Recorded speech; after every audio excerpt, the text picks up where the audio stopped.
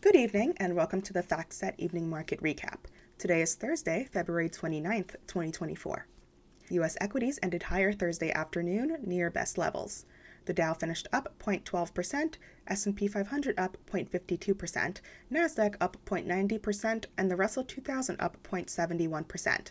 Big tech was mostly higher, though Apple lagged. Other outperformers included semis, banks, media, crypto-linked names, auto parts, metals and miners, and REITs. Underperformers included pharma, medtech, P&C insurance, A&D, personal care, airlines, tobacco, and energy equipment. Treasuries were firmer across the curve. Dollar index up 0.1%. Yen strength the biggest FX story after the latest BOJ comments. Gold ended up 0.6%. Bitcoin futures up 3.1%, well off best levels after surging through $60,000. WTI crude settled down 0.4%.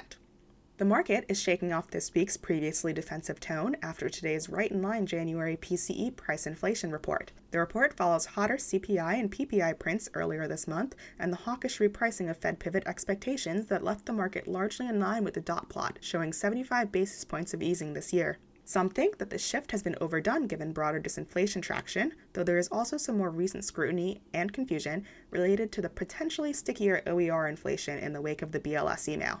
Elsewhere, usual moving pieces are being discussed. Positioning and month-end rebalancing have been mentioned as headwinds, though the market is still in its peak buyback window and passive flows have been flagged as supportive. The Street has been taking S&P 500 price targets higher on earnings and the economy, though the former has also kept scrutiny on mega-cap tech concentration. In macro news, headlining core January PCE price inflation came right in line with expectations, with month-over-month rising slightly and following January's CPI, while year-over-year measures ticked down a bit. Following the print, economists noted that annualized prints are back to early 2021 levels, and while financial services and nonprofits are in large part responsible for the upside, to expect normalization in those categories ahead. The market has reacted positively with removal of fears for a larger jump higher. Personal spending was also in line while personal income was better. Initial and continuing jobless claims printed a bit higher than consensus. Pending home sales dropped in January against consensus for a gain. In terms of Fed speak, Bostic and Goolsby highlighted progress on inflation, though Bostic noted that the target is not yet reached, and Goolsby cautioned extrapolating too much from the PCE data. Daly said there's no urgent need to cut given the strength of the underlying economy and that she will be guided by the data, and Williams to speak after tonight's close. Elsewhere, Congress struck a deal to punt the first round of spending expiration deadlines out by a week, though the market had largely ignored the threat of the looming partial government shutdown, particularly given that it didn't include potential debt ceiling issues.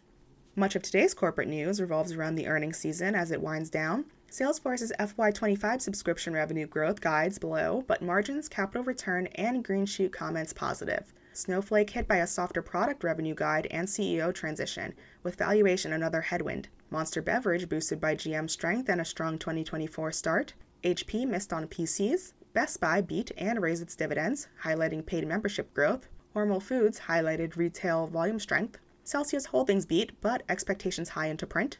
Okta was boosted by its beat and raise that helped dampen concerns about its October security incident fallout.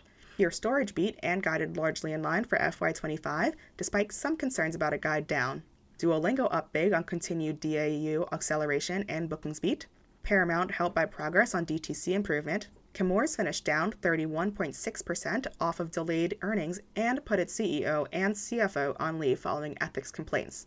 DoubleVerify finished down 20.6%, with its revenue largely in line, but Q1 guidance below the streak, in addition to its FY revenue guide.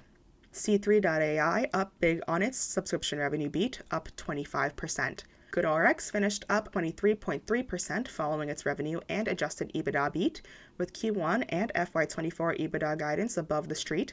Oprah is leaving the Weight Watchers board, which also missed, with FY24 revenue and operating income guiding below. No post-close earnings reporters tomorrow, but pre-open we'll hear from Atkins Realis and EchoStar. That's it for tonight's FactSet Evening Market Recap. Thanks for listening and have a good night.